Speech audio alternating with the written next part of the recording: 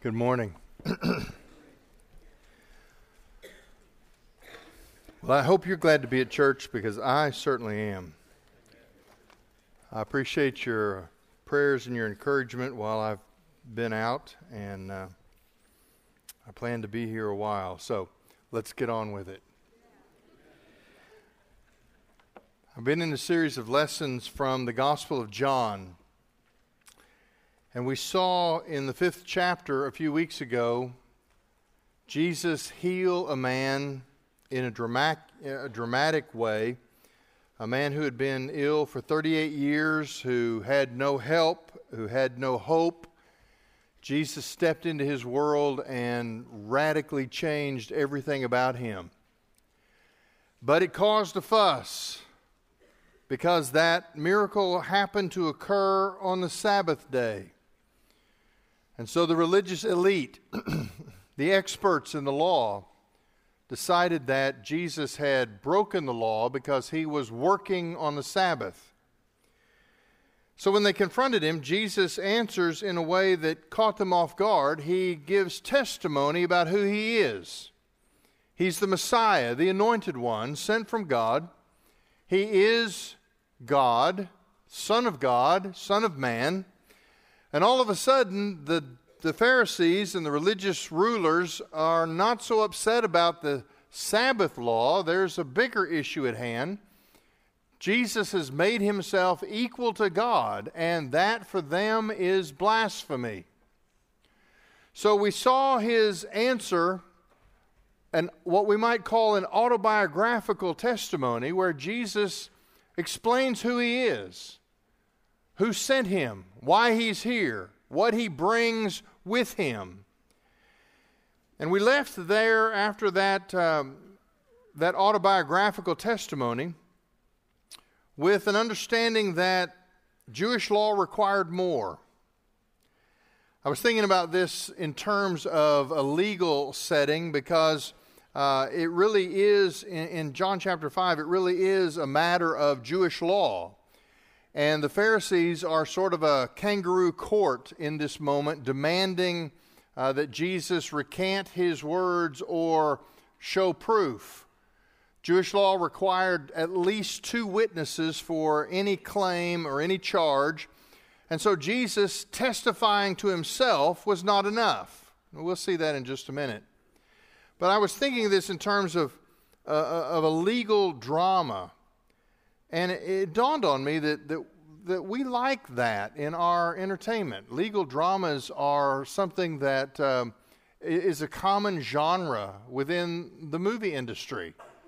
And so I was just kind of bouncing around in my head this week, movies with courtroom scenes that I really like. Now, there's no shortage of those kinds of movies, but the ones I really like, those courtroom scenes that have some sort of twist, a testimony, a bit of evidence that spins things and turns it on its head. I thought of movies like To Kill a Mockingbird, one of the great courtroom scenes in movie history. Charles Laughton in Witness for the Prosecution, an old movie from the 1950s that has a fascinating plot. Tom Cruise and Jack Nicholson in A Few Good Men. You Can't Handle the Truth. Yeah? Judgment at Nuremberg. Inherit the Wind. And then as I really pondered courtroom scenes that I liked, I had to include The Ghost and Mr. Chicken. But that's what this is, John chapter 5. It's sort of a kangaroo court, an informal setting where they demand of Jesus. He has first of all broken the Sabbath, and they've confronted him, in their minds rightfully so.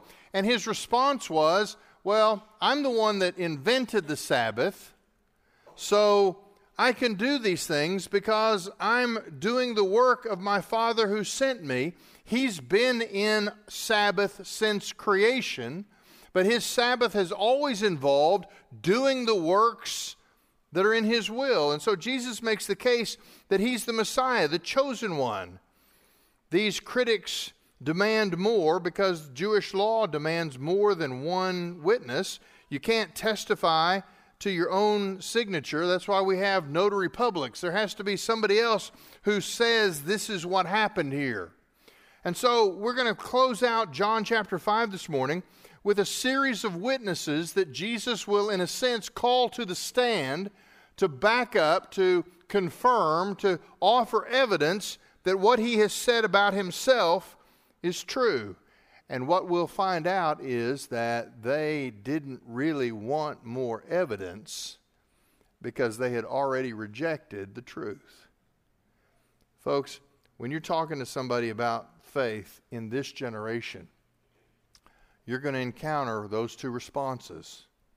Either someone who is sincerely interested to know what they don't know, or someone who doesn't care what you have to offer because they've already decided against it.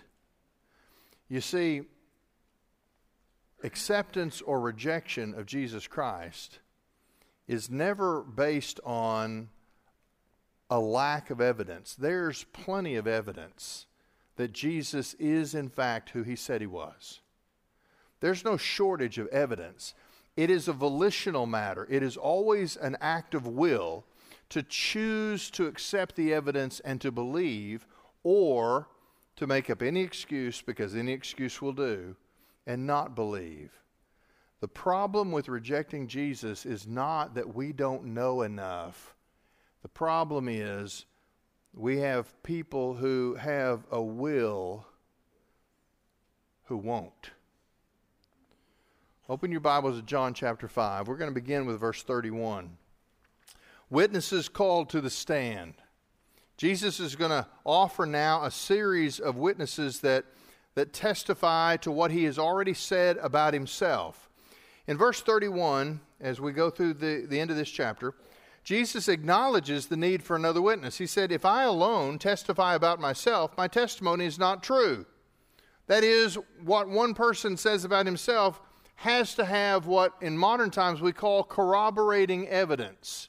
There had to be a second witness. Verse 32, he provides one.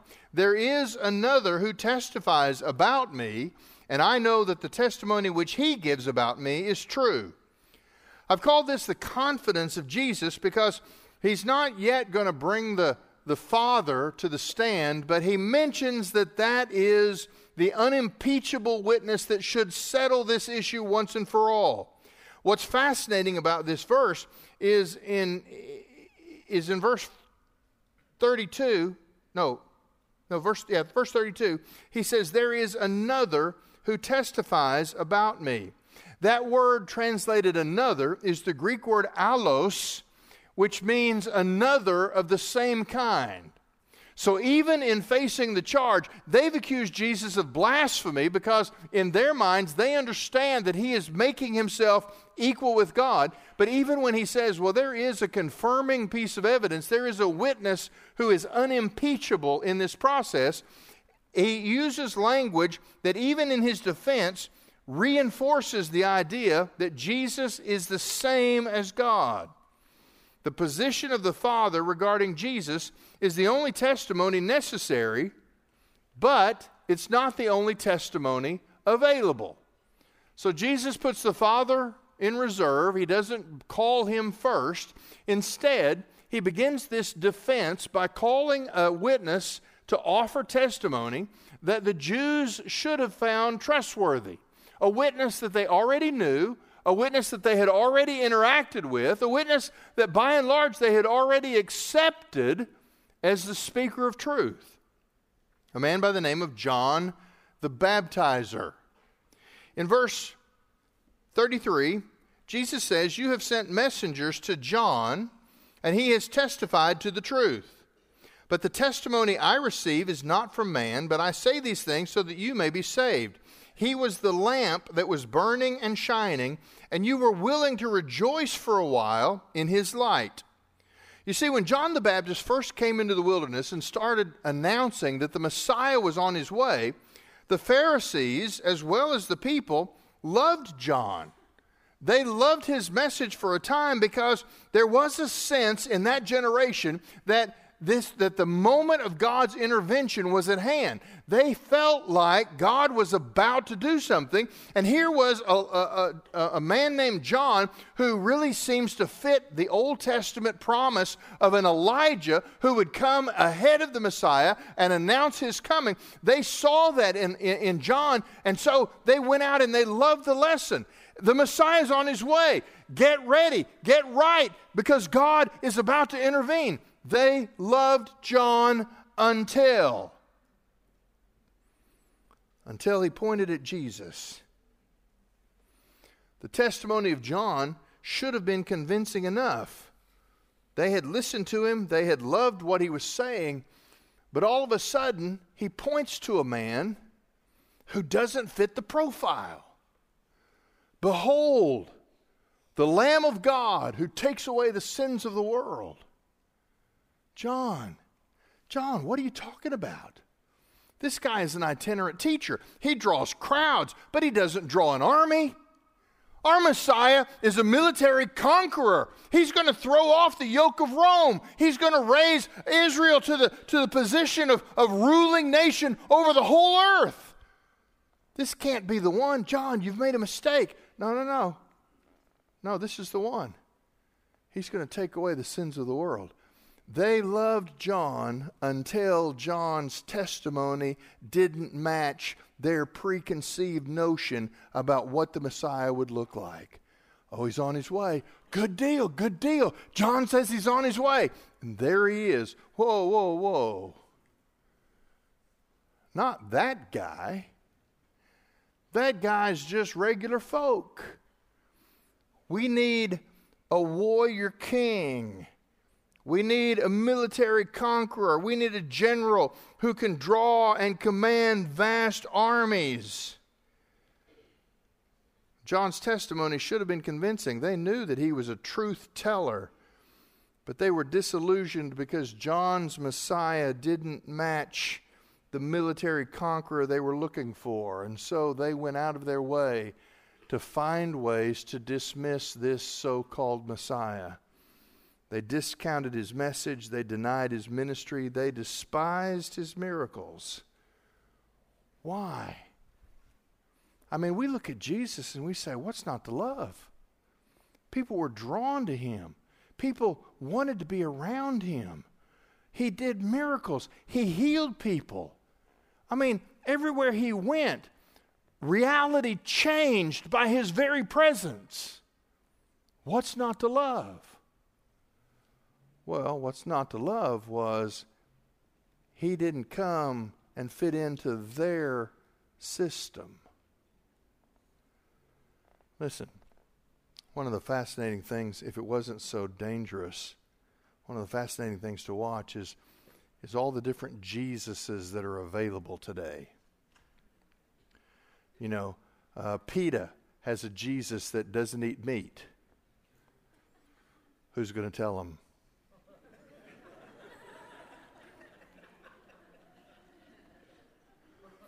Critical race theorists have a Jesus who is all about releasing the oppressed. Every fad, every movement, they love to put Jesus on a billboard. They love to make Jesus the hero of the story. But each version of their Jesuses seem to, interestingly enough, precisely match their view of everything. The Pharisees had a profile of the Messiah, and interestingly enough, he was exactly the person who thought exactly like they did. Listen, if your Jesus never disagrees with you about anything, I'm telling you, he's not the true Jesus. Because you are just not smart enough to get everything right. Occasionally, the true Jesus says, whoa. Remember, you follow me, I don't follow you. The Pharisees wanted a Messiah who would follow them, who would rally the troops in their name, who would put them in positions of honor. And this Jesus didn't fit the model. So even though he calls John the Baptizer to the witness stand, John, who was known to be a truth teller, John, who for a time had been hugely popular with the very Pharisees who now reject his testimony, He calls John to the stand, and they say, no, we don't believe John is true. And so he calls the next testimony his very own works. Verse 36. But the testimony I have is greater than the testimony of John. For the works which the Father has given me to accomplish, the very works that I do, testify about me that the Father has sent me. As important as John was as a witness, the works given to Jesus by the Father were more persuasive, and they were exactly the testimony that the Jews refused to see. Every time Jesus did a miracle, every time he changes the reality of a situation, there is divine evidence right before their eyes, and yet that divine evidence could find no home in their hearts. Every miracle that he had was impressive, but really for Jesus, the miracles were not really ever about the miracles themselves. That was not the end goal of his actions. Remember, Jesus would do the greatest miracle of all, frankly, when he would look at somebody who was broken all the way down to the core of their soul, and he would say, your sins are forgiven. And the Pharisees would lose their ever-loving minds. Well, who are you to forgive sin? Only God can do that. And Jesus would say very patiently, so that you know I have the authority to forgive sins, I'll also do this. And he would do a miracle that was tangible, a miracle that you could see, a miracle that could be measured, that could be studied. Why did he do the miracles? Because they were designed to point people to him. The miracles were not the goal of his ministry. They were simply the supernatural confirmation that gave credibility to the real miracle. I'm here to change who you are at the core of your existence. I'm here to make you a new creation. If I have to fix a broken leg, if I have to open blind eyes, if I have to do something physical to give the proof, the tangible proof that of the transformation that I'm putting in your soul, then so be it. Let's do that. He says, the Father gave me works to do, and I've done those, and those works testify about me that the Father has sent me. You see, the average man in the street at this point was smarter than most of the religious rulers, because the average man in the street would watch Jesus do miracles, and they would say things like this. Can anybody do such things unless he's from God? I mean, it was an obvious connection. The average person saw miracles and knew God was involved. You don't just change a person's reality unless God has stepped in some way to make himself known. The regular people would say, this has got to be a God thing. But then the religious experts, the credentialed elite, they would say, oh, yeah, it's not, you're not smart enough to know about all this stuff. You're not educated. You don't have any diplomas on your wall. We're the ones who will make this judgment. And what they would do is they were so smart, they were so proud of themselves that they would jump through intellectual hoops to try and explain why what was obvious to everybody else wasn't what they thought. They say really stupid stuff like, well, he's in league with the devil. And Jesus would be like, dude, if I cast out devils, how does that work if I'm working for the devil? I mean, most objections to Jesus are not that hard to answer. The evidence is right there for anyone who will see. But remember, the problem is not that we lack evidence. The problem is that we're talking to people who have a will that won't. So here we go. He calls John the Baptist as a witness. Then he calls for the testimony of his own works, the impressive proofs that he puts out on display that should draw people to the conclusion that he is the Messiah. Okay, well, let's keep going. The testimony of the Father is called next, verse 37. And the Father who sent me, he has testified about me. You have neither heard his voice at any time, nor seen his form. Also, you do not have his word remaining in you, because you do not believe him whom he sent. In other words, he's going to say, you've never seen the Father, and you don't even have the word that you're so proud of. You don't even have that staying, it's not even in your heart. You read it, but it's not implanted. It doesn't stay put. So you can't hear the voice of the Father. You can't see him working. Well, when did he work? When did he speak? Well, the most obvious moment was at the baptism. Jesus comes to John, and John baptizes him, and then we have two supernatural evidences at that moment. We have a voice that's heard from heaven. This is my beloved Son, in whom I am well pleased. That is God. That's the proud Father gushing at the obedience that he's observing, in the humility of the one that he sent to be the Lamb who would take away the sins of the world. But then it says that John gives testimony that he saw the Spirit of God descending like a dove and settling on Jesus. Now, we know that doves have been symbols of the Holy Spirit for 2,000 years of Christian history. But understand actually what this text is saying.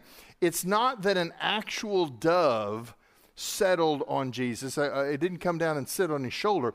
The language of the text means that they were describing something that they were seeing, and the best comparison, the best word picture they could come up with was that it was like a dove. If you've ever been dove hunting, and you've watched a dove as it flies, when it decides to land, it doesn't just plop down on a branch. It sort of spreads its wings, and it makes its way until it settles. It's a very distinctive way that particular bird lands in a tree. That's what this text is describing. There's no description of what the Holy Spirit looked like. We wouldn't expect that. There's no description given to us in the Bible of what Jesus looked like. Anytime people have visions of God, it's a very mysterious kind of description. We don't have detailed descriptions of the Trinity. So here, it's not that the Holy Spirit is in the shape of a dove, but as the Holy Spirit, the Spirit of God is settling on Jesus in a visible way, it reminded people of the way a dove alights when it settles. That's the picture here. God had made himself known audibly and visibly in that moment. But the writer of Hebrews tells us also in the entire Old Testament. Look at the first two verses of the book of Hebrews. Hebrews chapter 1, verses 1 and 2. The writer of Hebrews says, God, after he spoke long ago to the fathers in the prophets in many portions and in many ways, in these last days, has spoken to us in his Son, whom he appointed heir of all things, through whom he also made the world. In other words, the testimony of the Father has been recorded from Genesis all the way to the time of Jesus. Jesus is pointing them to it, but he says, this word, it's not in your heart, so you're not familiar with the testimony. Where does the story of the Messiah begin? In Genesis chapter 3, when the man and the woman in the garden commit sin, and there is a separation, they're going to be escorted out of the garden. God says in Genesis 3:15 that there will be a time when the seed of the woman will do battle with the serpent. The serpent will bite the boy on his heel. It's poetic language. He will bite the boy on his heel, but the seed of the woman will crush the head of the serpent. That is the gospel in its initial stage. It's the promise of God from the moment sin entered that there was already a plan in place where God would one day step into time and space, intervene in human history, and by doing so, he would settle this issue of sin, and he would provide a way back into relationship with Creator God. The entire story of the Old Testament, from the departure of the man and the woman from the garden. The entire story leads to this moment where in the fullness of time, Jesus, as the Son of God and the Son of Man, has stepped into time and space to do precisely what God promised in Genesis 3:15. And Jesus says the testimony of the Father is all the way through. It's been delivered through many events, many prophets and other speakers. And yet, the very people who claimed to be the religious experts, he said, you have no direct knowledge of God. Wow. For somebody who's on trial, he's pretty aggressive in his attack on the other side. Well, the testimony of the Father, it's all the way through the Word of God. So he moves on, he follows that line of thought and brings Scripture as the next witness to the witness stand. You examine the Scriptures, he says to them, because you think that in them you have eternal life. And it is those very Scriptures that testify about me. And yet you are unwilling to come to me so that you may have life. He says, well, you examine the Scriptures. Let me tell you about that Greek word. The word examine, some translations say you pore over the Scriptures or you intensely study the Scriptures. But what's behind that word? It's the word used of a lion tracking his prey by scent. One step at a time, careful to pick up the breeze so that he can have the scent of the goal of his search. Here Jesus sends them back to Scriptures to start over. He said, you find yourself examining the Scriptures, but you're only looking for things that justify what you've already decided to do. Go back and pick up the scent and see where it leads you. Follow it to where it actually leads, because it leads to me. Notice that he sends them to Scripture. The reason that's a little bit unusual that you may not realize is because by the time of Jesus' day, there had already developed over the course of many generations and hundreds of years, there was a collection of commentaries, if you will.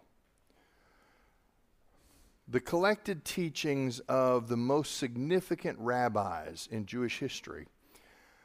They would teach on different passages, and their teachings would be compiled, and eventually this collection of writings was known as the Talmud. The Talmud was just that. It was a series of historical commentaries on Scripture. But here's the thing. As they tried to teach the Scripture, they would expand on it to make it better understood. For example, you've heard me tell you that in Scripture God gave 10 commandments. But in the Talmud, those 10 commandments, because they so wanted you to be able to walk the line so that you would never break one of the commandments of God, they had expanded the 10 commandments to include more than 600 scenarios. And they would paint these scenarios so that you would know, not only did Jesus say did the commandment say don't do this, well, what does that mean? So they would map out all of these situations so that you would know precisely how to keep the law of God. Well, what always happens happened. Eventually, you get to the place where you don't need to read the Scriptures. They're too hard to understand.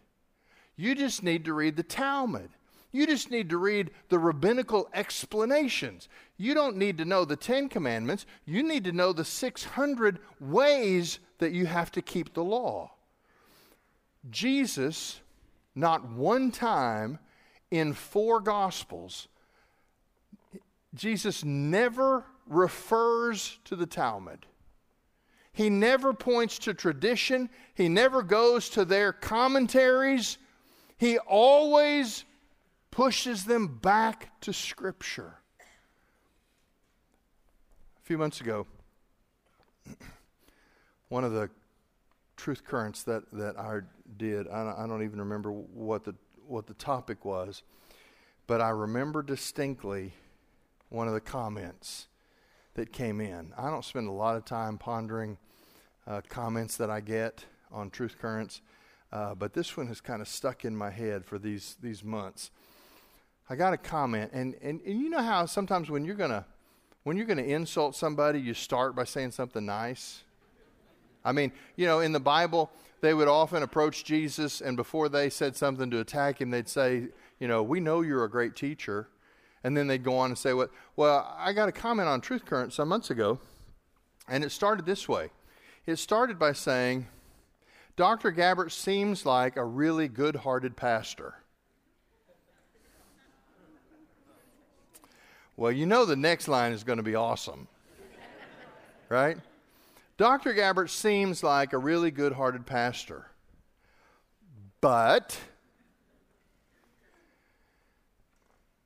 he only relies on the Bible to find truth. Okay, no. So I'm like, okay, the next line's going to be even better.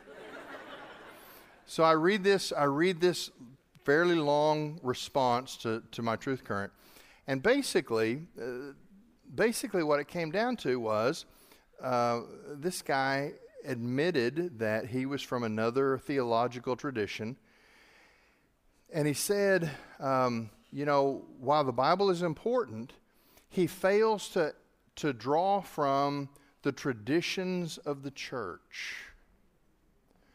Now, let me tell you something, folks. I'm a church historian. My PhD is in church history. Nobody understands or has an appreciation for the traditions of 2,000 years of Christian history any more than I do. I think that there are orthodox boundaries that the church has provided for us, fencing that allows us to know when we're leaving the faith. I'm all about that.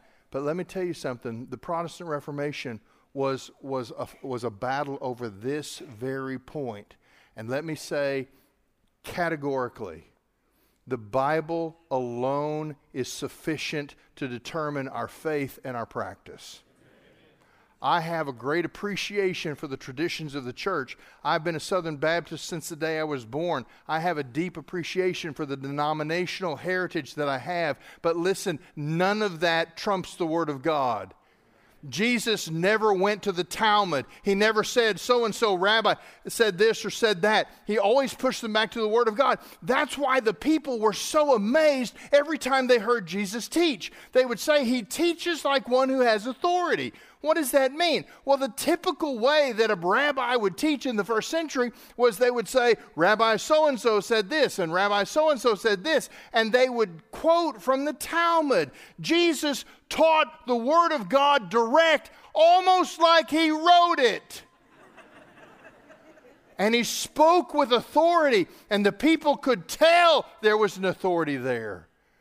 I mentioned the Protestant Reformation. Listen, Martin Luther, the father of the Protestant Reformation, he was not excommunicated by the Catholic Church because he opposed the Pope. He was not excommunicated because he disagreed with Catholic theology. Martin Luther was excommunicated, in a sense, kicked out of heaven, because he translated the Bible into German so the average man in the street could have the Word of God for himself. That has always been the battle that the enemy has fought. It is to keep the Word of God out of the hands of God's people. And that's what Jesus is suggesting here. You search the Scriptures only to find what it is you want to prove your case, but you never let the Scriptures be implanted in you so that you're shaped by them. We live in a generation that is filled with people who want to shape the Scriptures.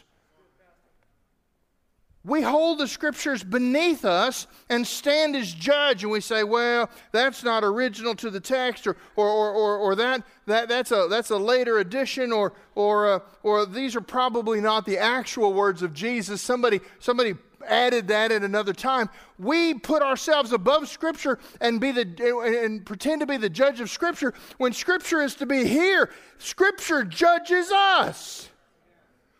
And Jesus pushes them back to the Scriptures. And he says it's not the tradition. If he had said, well, let's talk about the Talmud, the Pharisees, they'd have set up and taken notice. They'd said, okay, now we're getting somewhere. He said, no. You pore over the Scriptures like a lion on the scent of his prey, but you never actually get to the prey. You never follow the scent to where it leads. You veer off because you're looking for what you need to justify your own choices. Go back to the Scriptures and follow that scent because it leads to me. Well, this is where this legal drama really takes a turn. He's called his witnesses, John the Baptizer, the works that Jesus did, the testimony of the Father, and the testimony of Scripture. But now he's going to reverse the indictment, and this is where the movie takes an interesting turn. He's going to cite their unbelief, and he's going to spin this around, and Jesus is going to become the prosecutor, and the Pharisees are going to become the defendants. In verse 41, he cites their unbelief. He says, I do not receive glory from people, but I know you, that you do not have the love of God in yourselves. I have come in my Father's name, and you do not receive me. If another comes in his own name, you will receive him. How can you believe when you accept glory from one another, and you do not seek the glory that is from the one and only God? Well, their hypocrisy was that they professed to have a knowledge of God, but they had willfully limited and distorted that knowledge in order to improve their standing in the estimation of others. In other words, they weren't interested in religion so that they could be changed. They were interested in religion so that they could be somebody. They accused Jesus of acting independently of God, but now he accuses them of the same thing. This is the volitional problem of unbelief. They didn't believe in Jesus because they had a will that would not. Here's the thing. This is an interesting verse. He says, verse 43, I have come in my Father's name, and you do not receive me.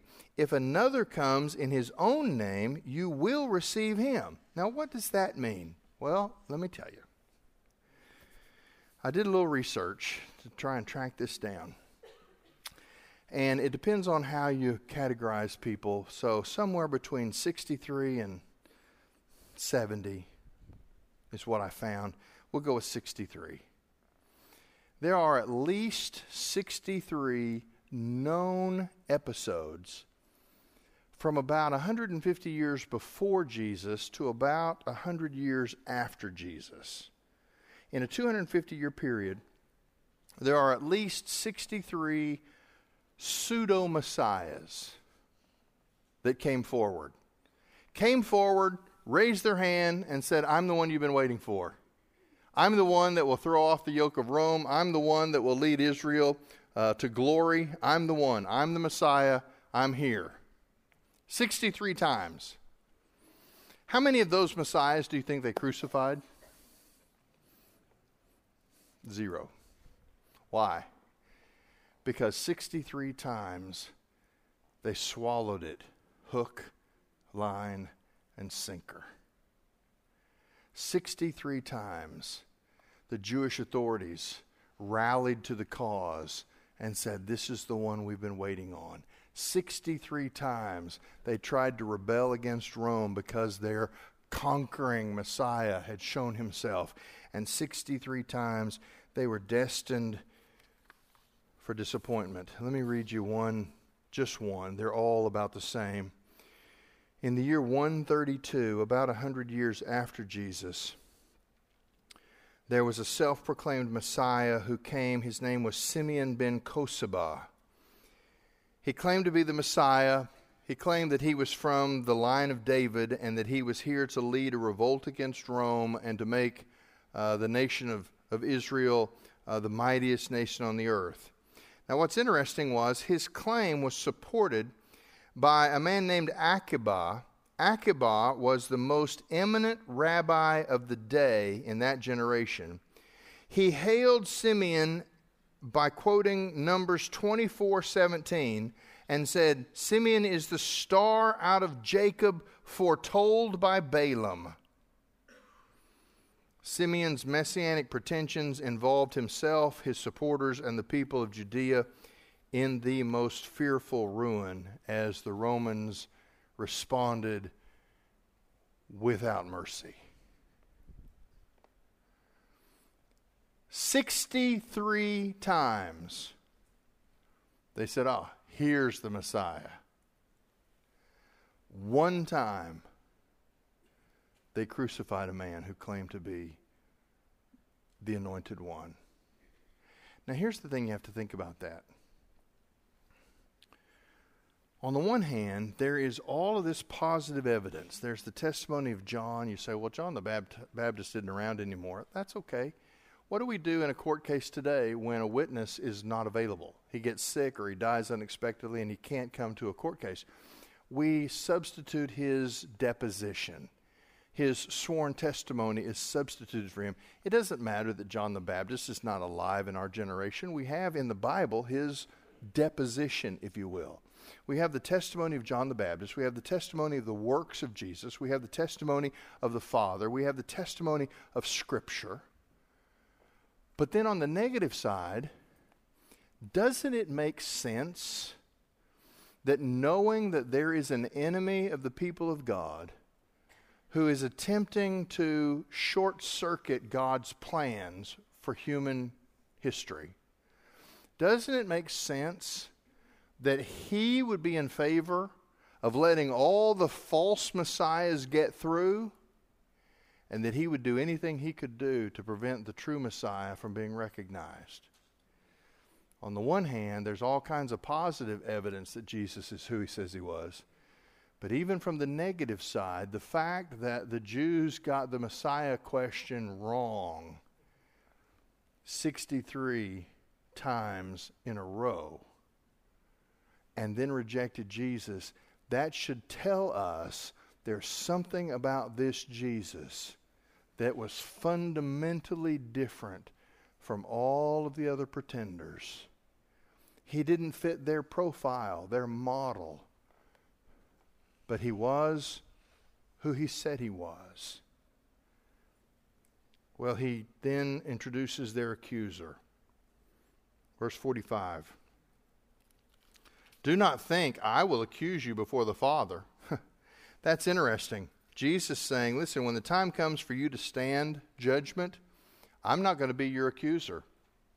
In fact, the one who accuses you is Moses, in whom you have put your hope.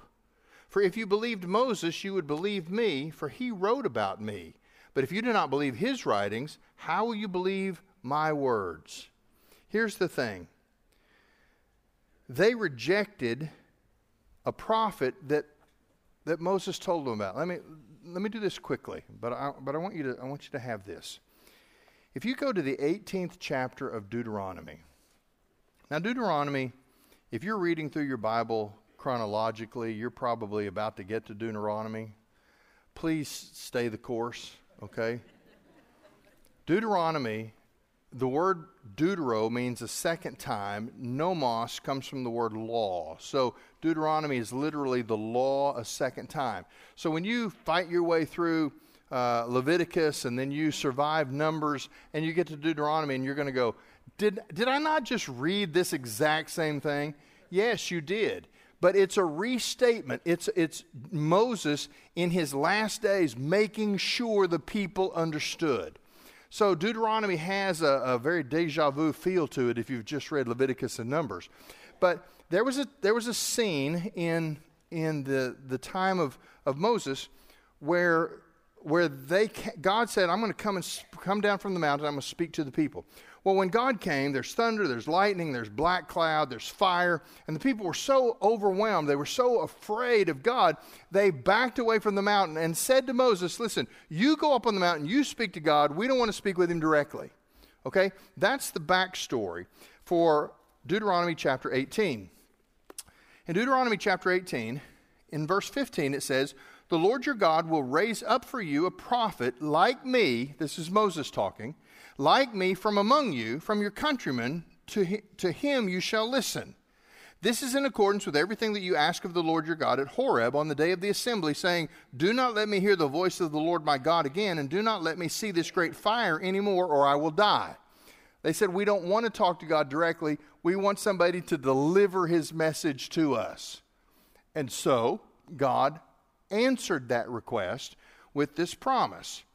The Lord, verse 17, "The Lord said to me, they have spoken well. I will raise up for them a prophet from among their countrymen like you, and I will put my words in his mouth, and he shall speak to them everything that I command him." Now, what is being said is, there were lots of prophets in the Old Testament, but none of them were like Moses. Moses was on a whole different level. Moses was the hero of the Jewish faith. But in Deuteronomy 18, God says, because they don't want to speak directly with me, I will give them a prophet like Moses. It's not like any of the Old Testament prophets. It's somebody fundamentally different, somebody at a whole new level. And he will deliver my words that I put in his mouth. Jesus, who has claimed to be equal with God, is here saying, I am that prophet promised to you through Moses. And because you rejected the words from the Father that came through me, when you stand before God someday, I'm not going to be your accuser. Moses is going to stand up and say, I told you. This is what to look for. This is the one that I said would come. They had no need of another Moses in their own minds because they had taken the sacrificial system and turned animal sacrifice into the goal. They thought if they just kept sacrificing animals that they would be in good standing with God. And yet the story of the entire Bible is animal sacrifice was an object lesson. It was a placeholder until one would come who could be a once-for-all sacrifice and pay for sins forever and ever. Amen. This one was the one that they not only were supposed to be looking for, this one was what they needed. A better sacrifice and a better priest. You say, man, John chapter 5 is pretty heavy. Can't we just get to some miracles? Listen, next Sunday he feeds 5,000 people, okay? We'll get to one of the great miracles of the Gospels. But here's why chapter 5 of John is important to us. Remember I told you that John chapter 5 verse 24 is like John 3:16. It's the gospel in a single verse. John 5:24 says this, "Truly, truly, I say to you, the one who hears my word and believes him who sent me has eternal life and does not come into judgment, but has passed out of death into life." John 5:24 is essentially a mirror verse to John 3:16. Do you know that you can share the truth about Jesus with anybody and never leave John chapter 5? I mean, the gospel is there. All of the proof, all of the testimony about who Jesus is, it's all there. John chapter 5 is a critical chapter for us. But here's what it comes down to. It's a legal drama. And all the witnesses have come forward. All the charges have been answered. All the evidence has been displayed. So, you are the jury. What is your verdict? You see, if you say Jesus is who he says he is, and that you have come to Jesus, that you have received the gift of life that he offers, that you have begun that process of transformation, that you are a new creation. If that's who you are, if that's your testimony, then the question is, have you gotten on with it? I mean, are you living that life? Because see, he didn't save us so that we could just sort of sit back and wait for the day that we get lifted into heaven. He changes us into new creatures so that we can go represent him in our generation. Are you living the life you've been called to live, the one you've been invited to live? If not, get on with it. But maybe you haven't had that transformative moment with the Spirit of Jesus in you. Well, here's all the evidence. We have the deposition of John the Baptizer. We have the testimony of the works of Jesus. We have his own testimony about himself. We have the testimony of the Father about him. We have the unfolding story of Scripture that leads to him. All of the evidence is there. Will you follow him? Will you believe him? If not, it's not because there's not enough proof. It's because your will won't. But let me tell you something. This question is the only question that matters for eternity. Don't put it off. Don't put it on the back burner. Don't say, I'll get to it when I get to it. Do you know Jesus Christ personally? He is, in fact, the Son of God, the Son of Man. He came to make it possible for us to be forgiven of sin, for us to have our debt paid, a debt we cannot pay on our own. He made it possible for us to know and be known by God. Do you believe Jesus? We're going to take just a minute of our time. We're going to close this morning with an opportunity for you to come and speak to one of our pastors. You don't need to be intimidated. You don't need to be frightened. Listen, I know all of them. They're pretty lame. They're not scary. But they would love to answer your questions and talk to you about Jesus. If you don't know Jesus, the whole case has been laid out in front of you. There's nothing left for you to object to. What it comes down to now is you choose yes or no. I'm inviting you to choose yes and come to Jesus.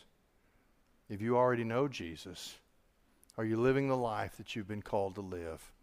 Are you walking in a manner worthy of the calling that has been given to you?